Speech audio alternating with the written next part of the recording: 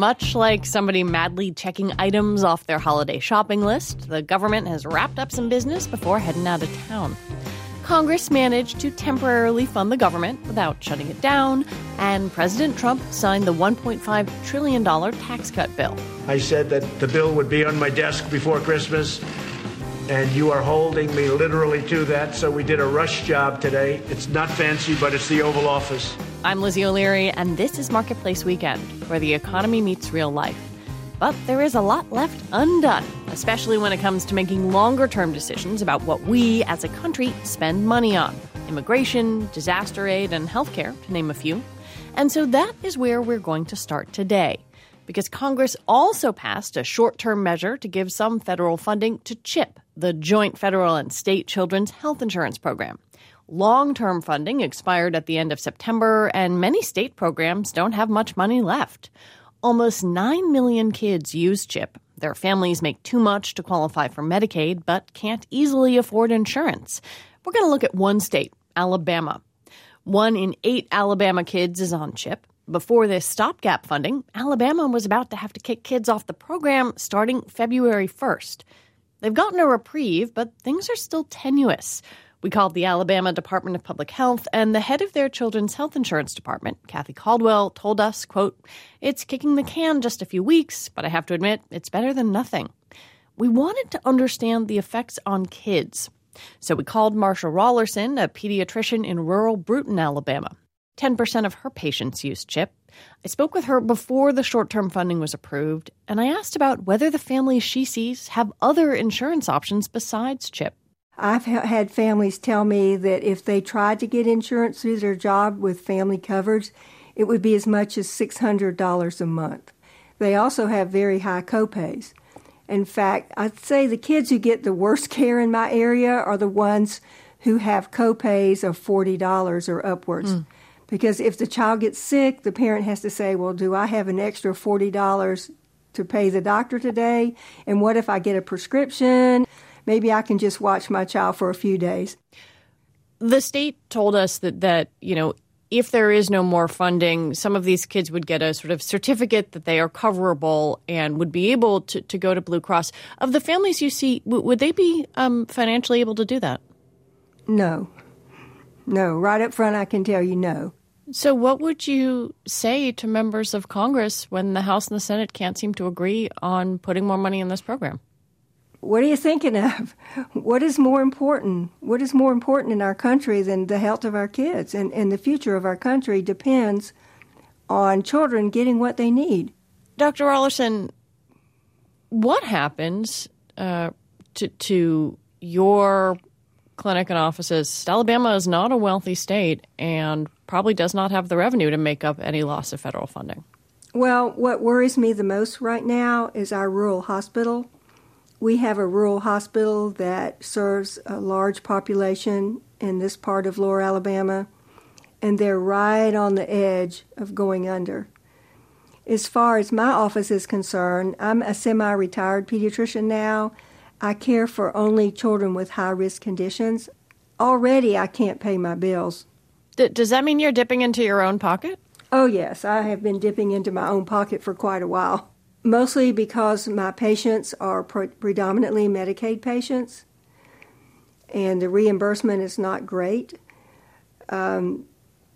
Plus, I try to spend a lot of time with high-risk children, and I can't imagine what's going to happen. One of the arguments we hear is that these kids, while they may be on CHIP or on All Kids, make too much money, or their families make too much money to qualify for Medicaid. Why do you think that the state and the federal government have an obligation to insure them? Well, if we don't take care of our children, then we're going to have sicker adults. There's a lot of research now that shows that what happens in the first 3 to 4 years of life impacts the health of adults. But I think we have a moral obligation in our country to take care of our children. Children didn't ask to be born. Children don't ask to be sick. They're just doing the best that they can and want to be happy. And we have a moral, ethical obligation to take care of our children. That was Dr. Marsha Rollerson. But there's another side to this issue. is the government obligated to take care of all needy children? And if you answer no, where do you draw the line? Naomi Lopez Bauman directs healthcare policy at the Goldwater Institute, a libertarian think tank. Welcome.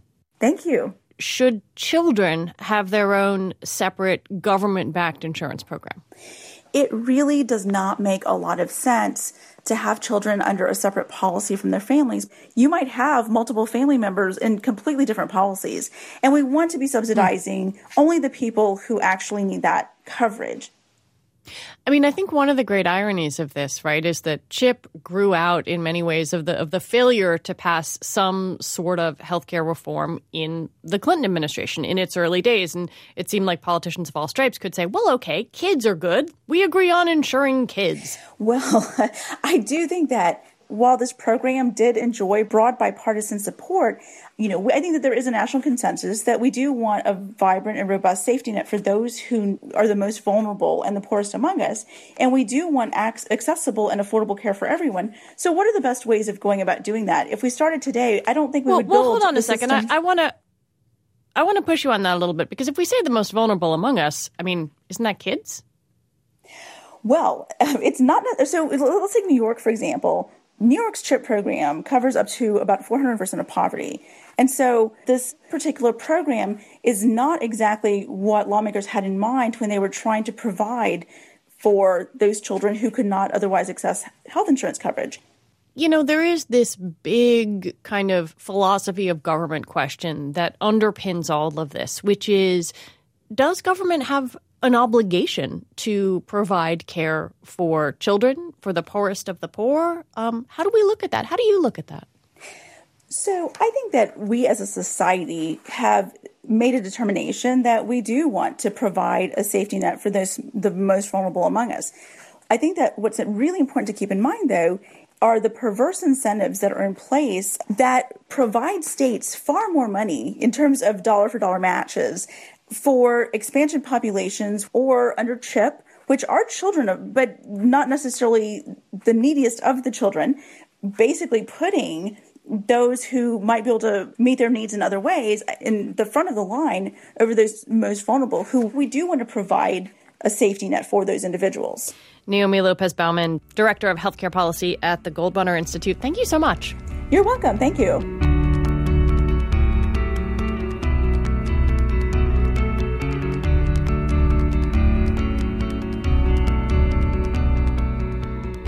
The stories we tell and the conversations we have on Marketplace are important to make all of us smarter about the economy, how it works, and why it matters. It all comes back to our mission as a nonprofit news organization to help raise economic intelligence across the country. And now we're asking for your help in making this work possible. For as little as $5 a month, you can join us today as a Marketplace investor. It's a way to directly support independent reporting and journalism you can trust. And the payoff comes in knowing you're helping educate and inform people about the economic forces that shape all of our lives. Donate today at marketplace.org, and thanks. And now to the tax overhaul. It's a done deal, and the work of deciphering the new law for the public begins. The people on the front lines of that? Accountants. For some insight into what's going on in tax offices right now, we have Jonathan Gerber, a CPA based in Los Angeles. I asked him how his team has been preparing for the changes in the recent days.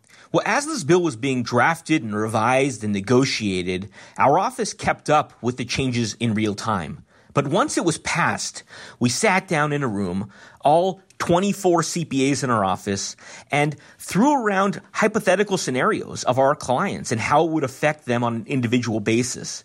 So we talked about how this would affect a doctor with his own practice, or a sole proprietor with his own manufacturing company, or a screenwriter with their loan-out corporation. And all of those hypothetical situations were discussed among our CPAs so we could share ideas and best practices and collaborate so we could then share those thoughts with our clients as the calls came in. What have your clients been asking you? The typical question our clients are asking are, what should I do before year end? Should I prepay my property tax bill? How is this going to affect me going forward? And we try to give answers as specifically as we can, But in reality, to give a very exact answer to any of these questions, we need to prepare a comprehensive tax projection. Right. But there are also some general rules of thumb that we can offer our clients. If someone's in AMT, in alternative minimum tax for 2017, then accelerating their property tax payment into this year won't help them. So deferring it until when they're due in April is the right answer, because although they don't get a benefit this year, they won't get much of a benefit next year either, and at least they'll have the money in their own pocket for an additional 4 months. Well, your clients get, one-on-one advice and prep from you, but what changes for people who do their own taxes? Are there things that they should be thinking about right now? Looking back at 2016 tax returns, your listeners should take a look on page 2 of the Form 1040 and see, are they in alternative minimum tax? That's just a very important question for what they can do or should do between now and year end. And then they should think about whether they're going to be giving charity or having other deductions which will persist in the new tax regime that are greater than $24,000 for a married couple or $12,000 for an individual. And if they are going to be having deductions in the new regime that are greater than $12,000 or $24,000, then there's a lot more flexibility in what they'll be able to do in the future, philanthropically, etc.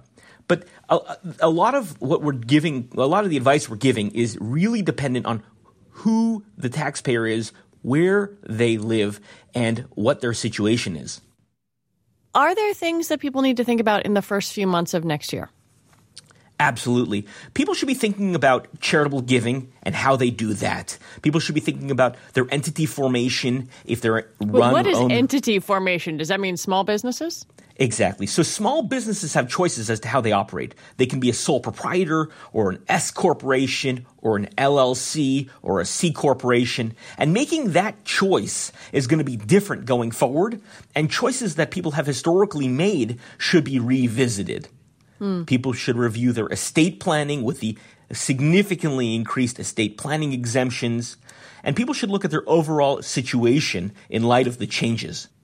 Jonathan Gerber is a CPA based in Los Angeles. Thank you so much. Thank you very much.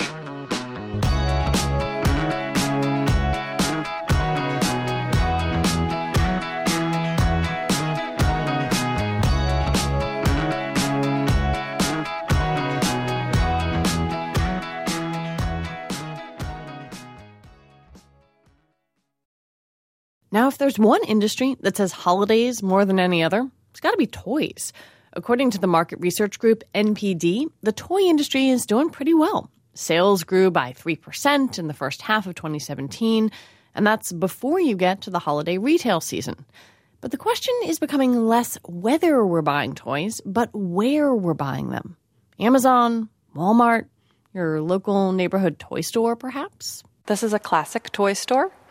The kind of toys and games you remember from your childhood. And that would be if you're a grandma looking back to that childhood, or, those of us who grew up in the 70s and 80s.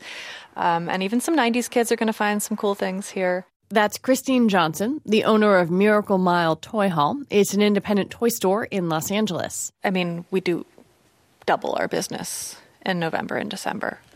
So that's quite a big chunk of our yearly. Johnson opened the toy hall in 2013, and she feels, for the most part, it's doing pretty well.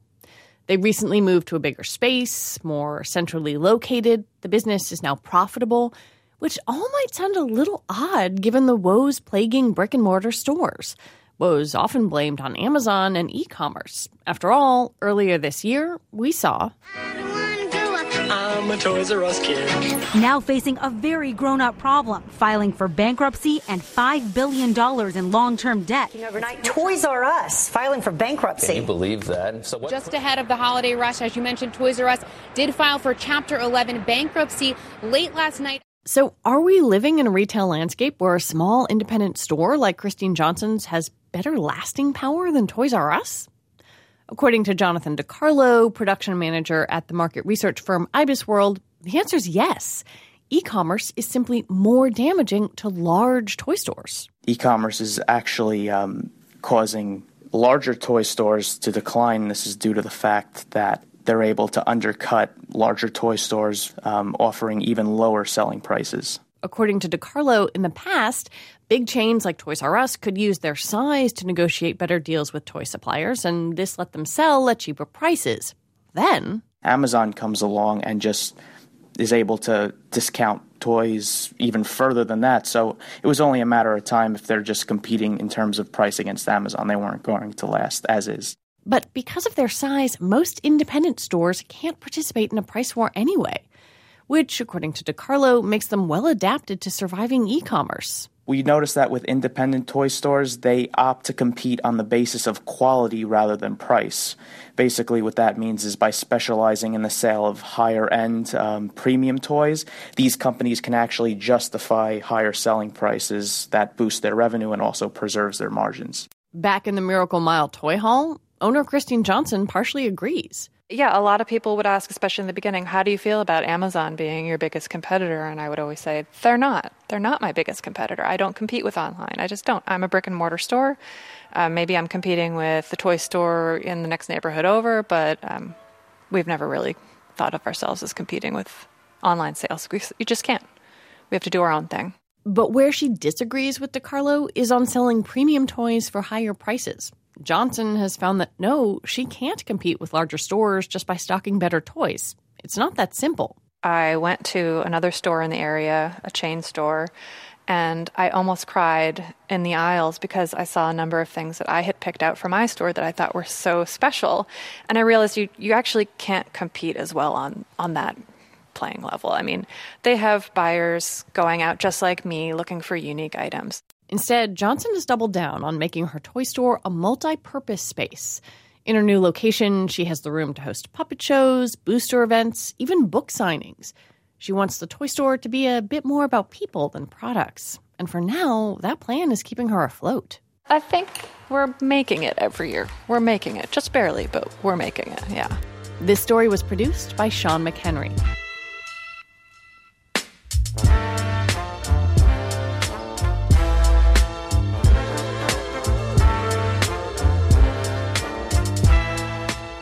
Toy stores are, of course, where you can hopefully find this year's toy fads. I hereby declare to the Pokemon of the world, I will be a Pokemon master.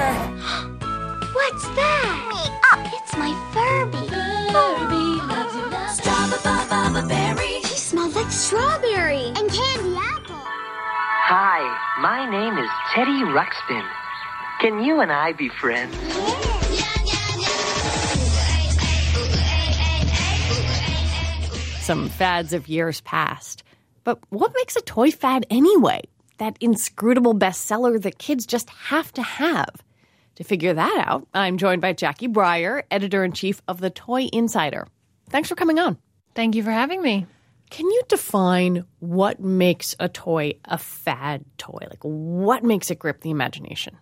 In my mind, a toy fad is something where demand surpasses supply. Everyone's got to have it. They've got to have it now, especially during the holiday season. You can't find it. You're going crazy. Parents are scrambling to make sure they get one for their kid.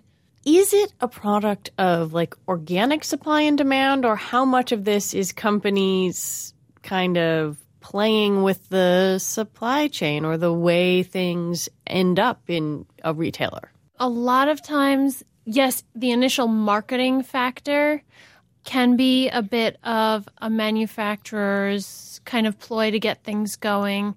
But in general, when it comes to the actual supply, manufacturers do generally want there to be enough product so there's not a lot of disappointed children for the holidays. And sometimes you just don't see that fad coming out of left field and you just can't keep up. Well, that's one of the things I wonder about. What are the characteristics that makes a great fad toy? In this day and age, a great fad toy, first of all, is seeded online, social media, YouTube. Kids are seeing unboxing videos, and they just have to have it.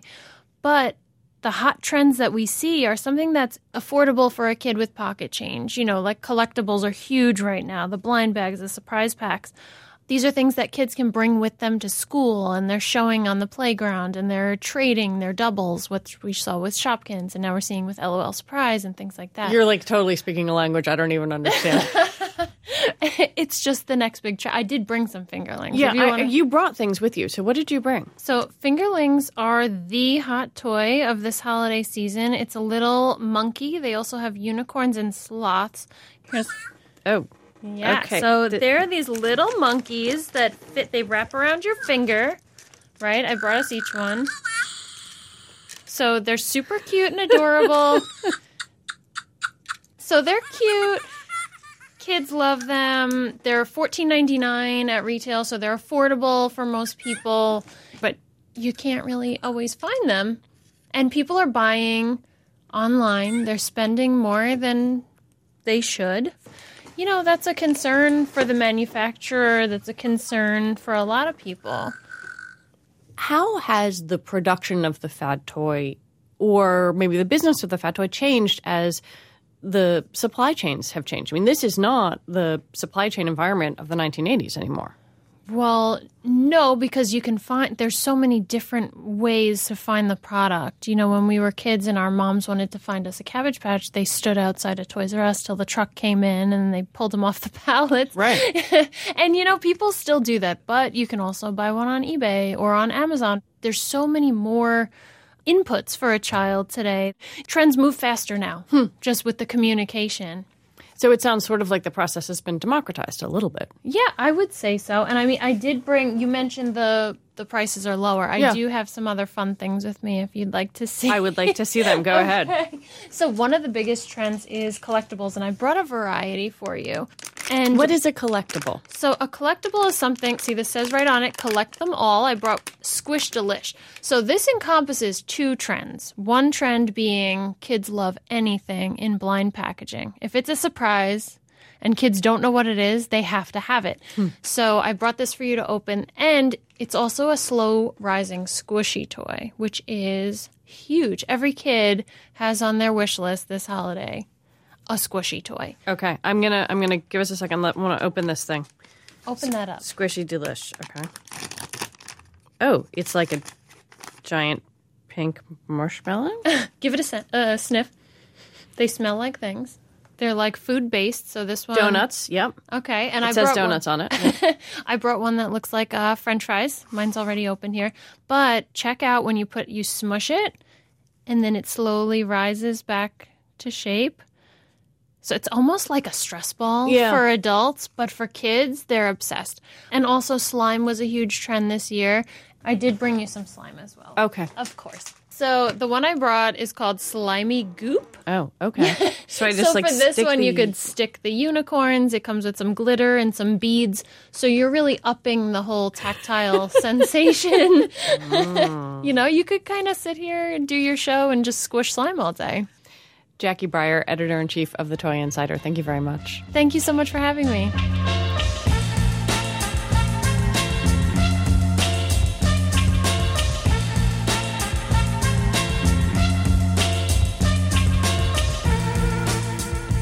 Can you put a price on nostalgia?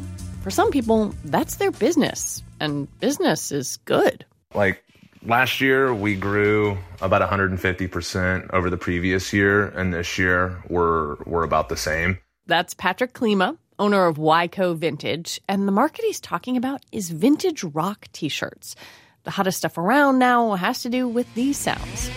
Would you believe me when I tell you you're the queen of my heart? That's all that's left behind. I live my life in the city. There's no easy way out. That was Nirvana, The Breeders, Oasis, grunge and guitar rock bands from the 90s, for those of you who did not go to high school when I did. Plenty of people who never saw those bands now wear T-shirts with their names, faces, and logos, and it's driving original T-shirt prices into the hundreds and thousands of dollars. My name is James Applegath, founder of Defunct.com. Defunct is an online community for collectors of authentic vintage T-shirts. Both Applegath and Klima agree that the 90s rock shirt thing that's huge right now got a boost from the same unlikely place. So you've got Justin Bieber wearing a Nirvana shirt. Justin Bieber wore a heart-shaped box shirt. A bunch of 18 to 25-year-olds think that's cool. And that kind of set it off, I guess. That led people into, well, what other really rare Nirvana shirts are there out there? How can I stand apart from somebody trying to kind of flex with this shirt? I think it kind of gets out of control for some people. That shirt went from being a pretty common $50 buy on eBay to $700, $800, $900 all day long. I mean, that's what people pay for that. It got driven so hard by celebrity.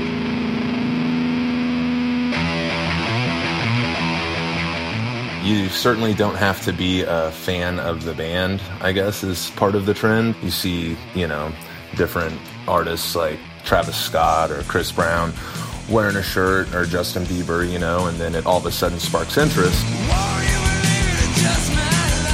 Most of the 90s stuff is really coming on strong. Your standard, 90s Smashing Pumpkins. The world is a vampire.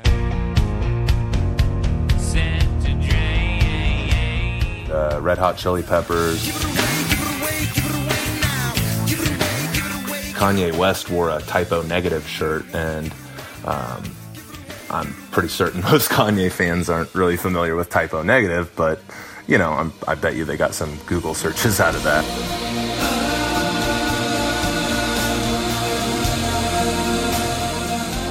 The internet is everything for us. We sell 99.9% of all of our shirts go through our website. They start around anywhere from $100, and, depending how rare that particular version of a shirt is, you can get up into the thousands pretty quickly.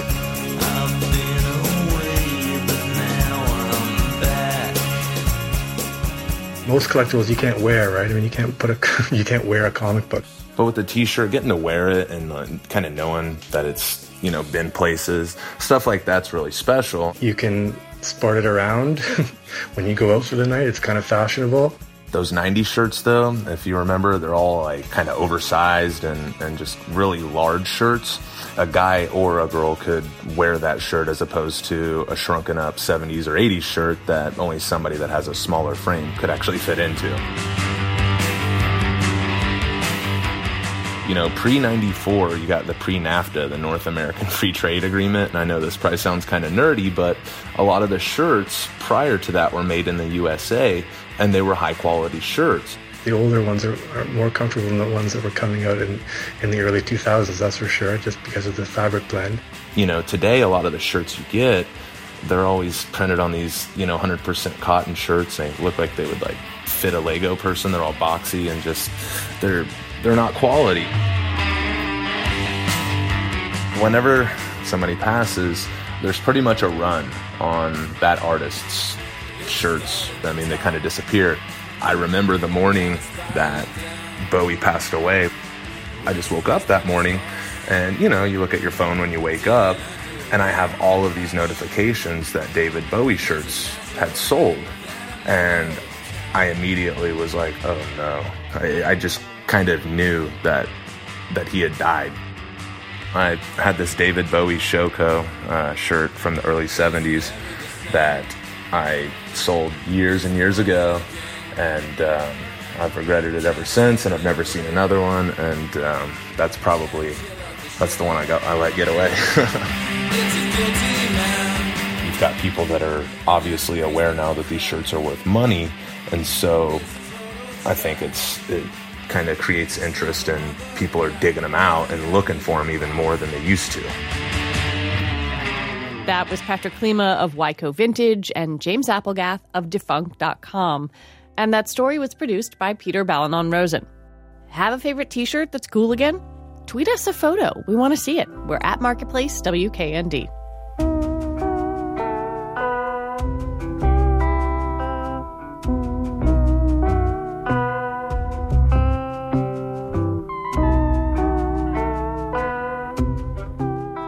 You can blame Bing Crosby if dreaming of a white Christmas feels de rigueur.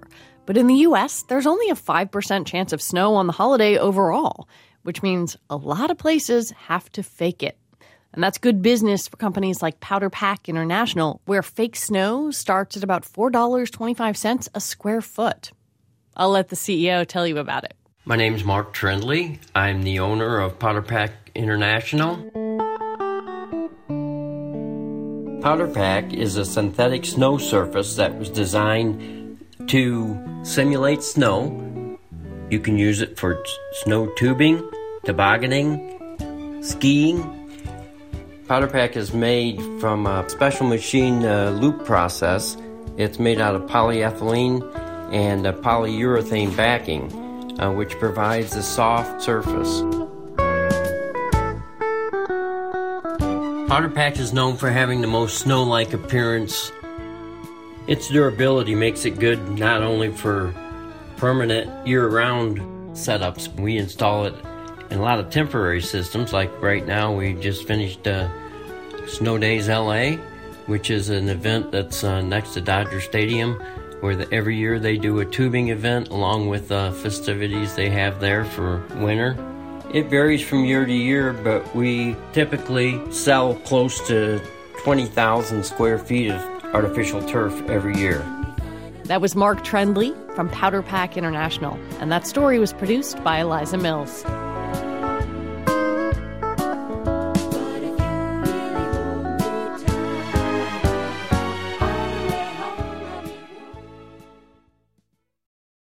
What is life without numbers? We are a fan of those little digits on this show.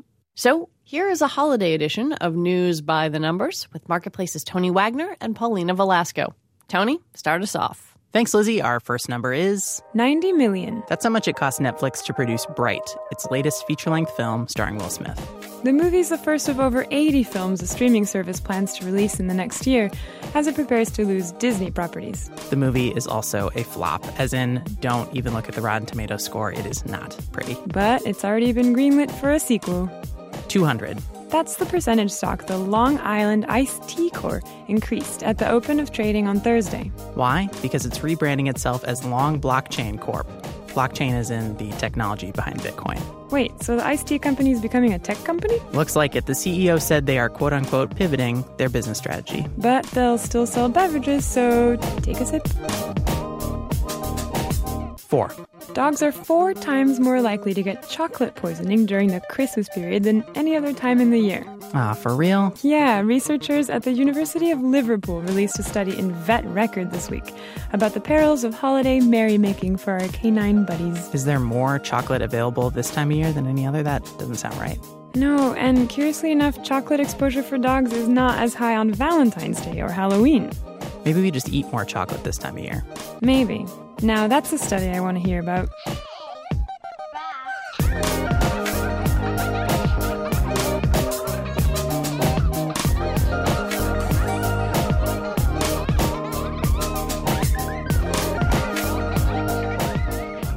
On last week's show, we talked about how self-driving car technology could be applied to wheelchairs. Gee, maybe it's a missed opportunity for people who are elderly and disabled. Some of you reached out with your comments on the hidden costs of living with a disability. Like Carolyn Carroll from San Francisco, she called our voicemail. She lives with type 1 diabetes and said, I spend an incredible amount of money monthly on drugstore purchases such as bandages, wound care, even paper tape. It really adds up. These are expensive extremes for people like me who suffer from pressure ulcers. You can contact us about anything you hear on the show. Our email is weekend@marketplace.org. You can leave us a voicemail, 1-800-648-5114. And you can follow us on Twitter. We're at Marketplace WKND. And if you listen to this show via podcast, leave us a review. It helps other people find us. Thanks.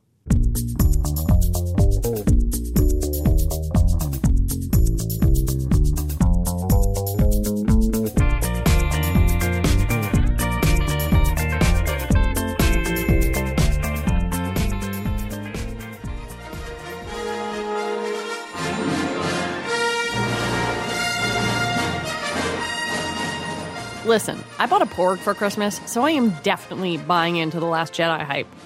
And as of last weekend, the movie had made nearly $600 million, with more clearly yet to come. But Star Wars is kind of an outlier this season. The big movie studios haven't had the greatest year, and they traditionally count on the holiday season to round out their balance sheets. So I asked Meg James, the corporate media reporter for the Los Angeles Times, how this year compares to the past. Well, I think this year there's a lot of pressure on the television networks and on the movie studios to sort of end the year with a bang. It's been a rocky year, although there have been quite a few last-minute movie hits, specifically Star Wars, that is really propelling the box office and Disney's studio. Yeah, I mean, how big of a deal is Star Wars? Can we view Star Wars as part of a trend, or is Star Wars its own singular phenomenon? Well, I think it's a little bit of both. It's definitely a juggernaut of the First Order. No pun intended. No pun intended, although I should say that there was. And also, it's helping sort of prop up the studio box office because year over year we've been losing a little bit in ticket receipts.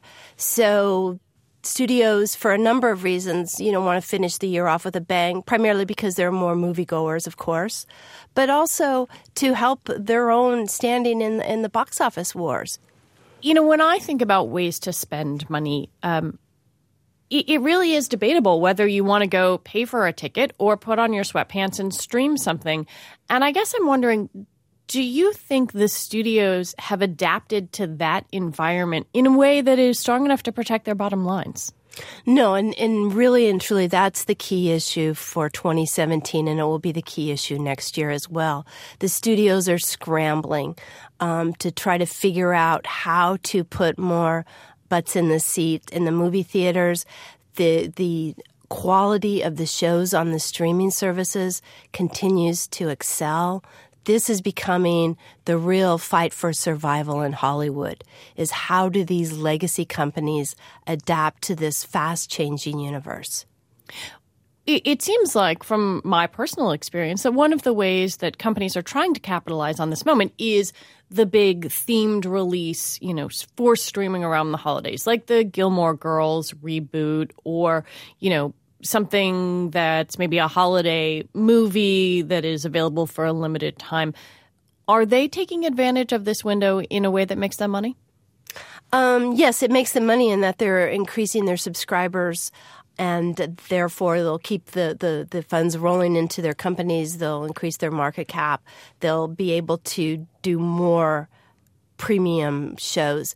I think, to answer your question, they're looking at this window as an opportunity when people are around, when people are talking to their family members, when people are saying, hey, what show have you seen? Hey, what about the, Marvelous Mrs. Maisel on Amazon? Have you checked that out?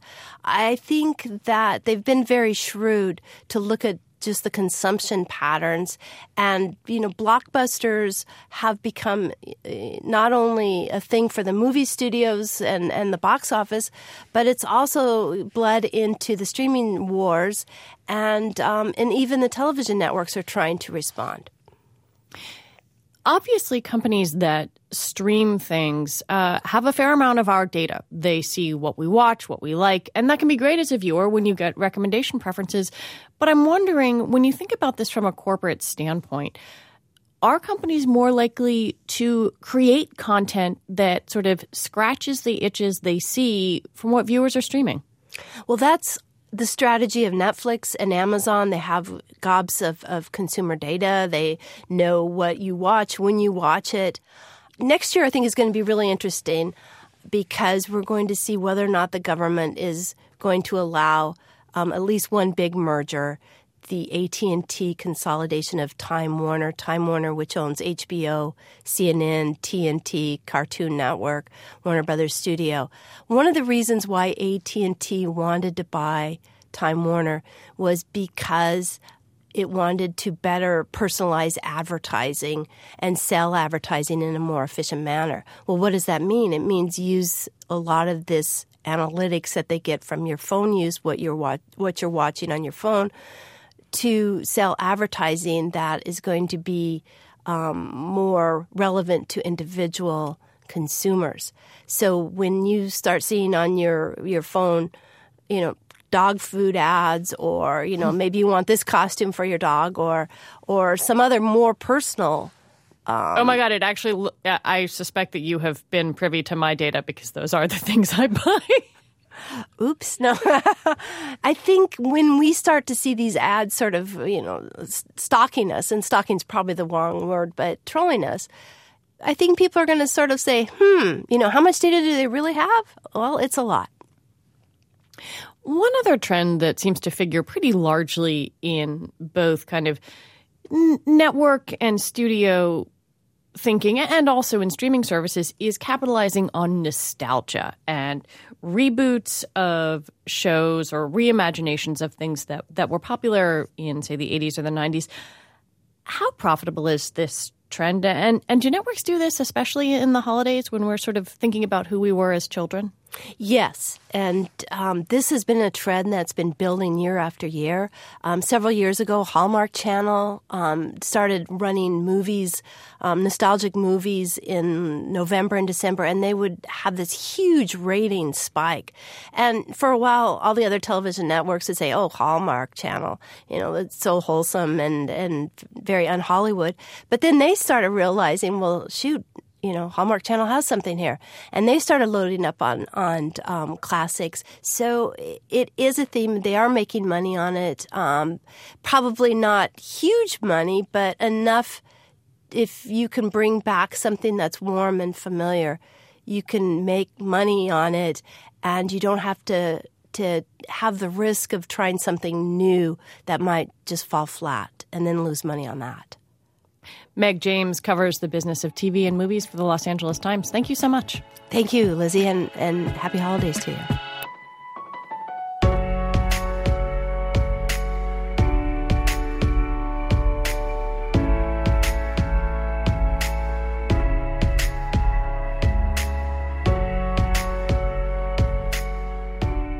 Here on the show, we like to talk to people in the spotlight, actors, writers, musicians, and chefs, about work and money. We call it the Marketplace Quiz.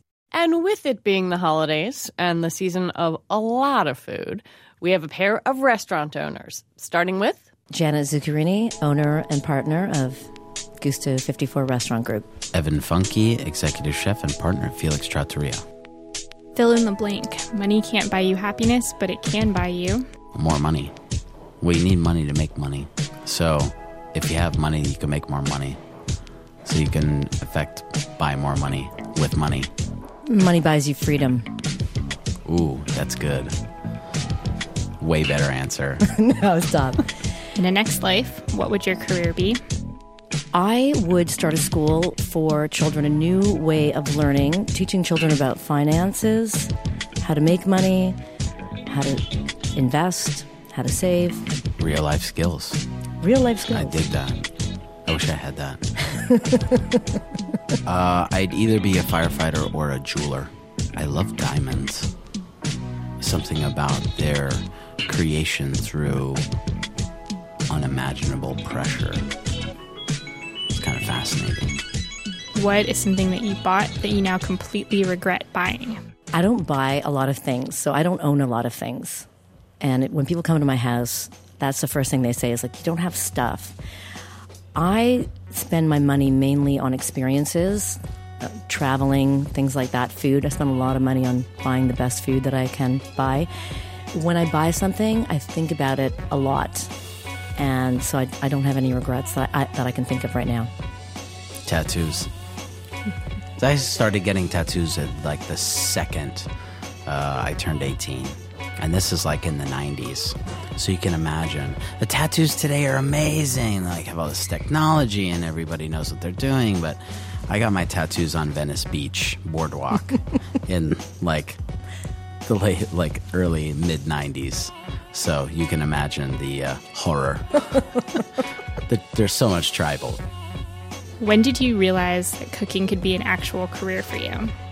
I think the second I set foot in culinary school. I knew in my mind, body, and soul that I was going to be a restaurateur. I had no idea how I was going to get there, but I knew there was something burning inside of me that I would do whatever it took to be the best. I lived in Rome for 8 years, and that's where I fell in love with cooking for myself because I didn't have any money to eat out, except I'd go to a lot of pizzerias.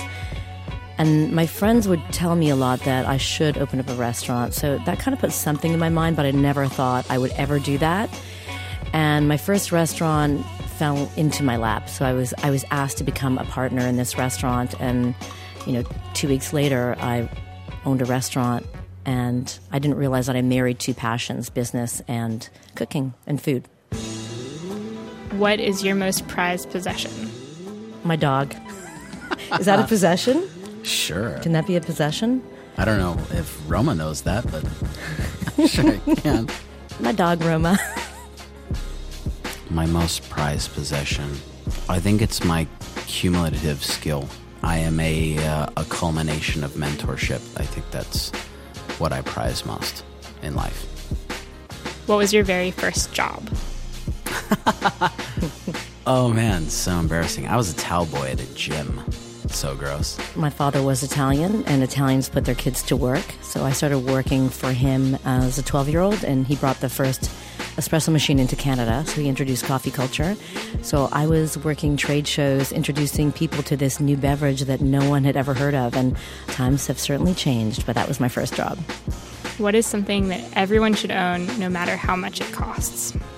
Okay, I'm gonna go for like an Evan answer, which is super ethereal and poetic. But everyone should own their own destiny. Ooh, that's good. That's good. I would say fulfillment. No matter what it costs. I want to feel fulfilled. When I take my last breath, I want to feel fulfilled that I left it all on the field. What's your favorite thing to eat or cook during the holidays?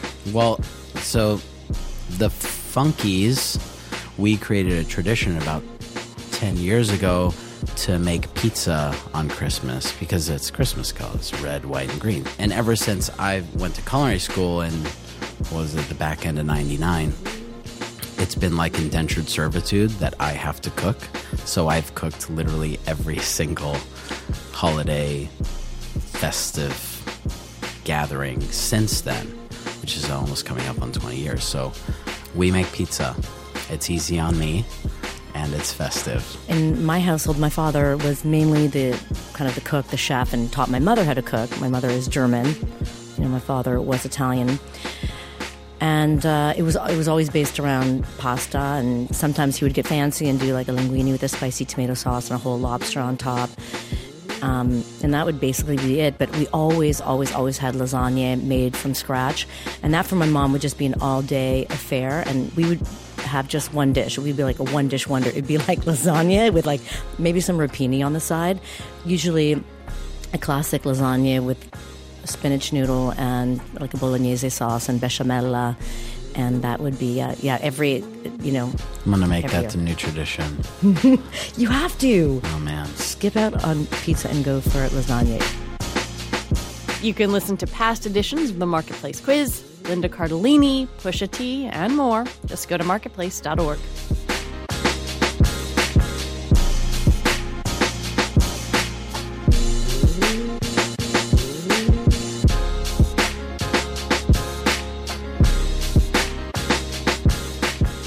Next week on Marketplace Weekend, as the year draws to a close, we bring together experts to talk about possible solutions to workplace harassment. It's a comprehensive approach that includes education, monitoring, quick resolution, and real-world market sanctions. Plus, we look back on your favorite stories from 2017, including why we've fallen out of love with chain restaurants.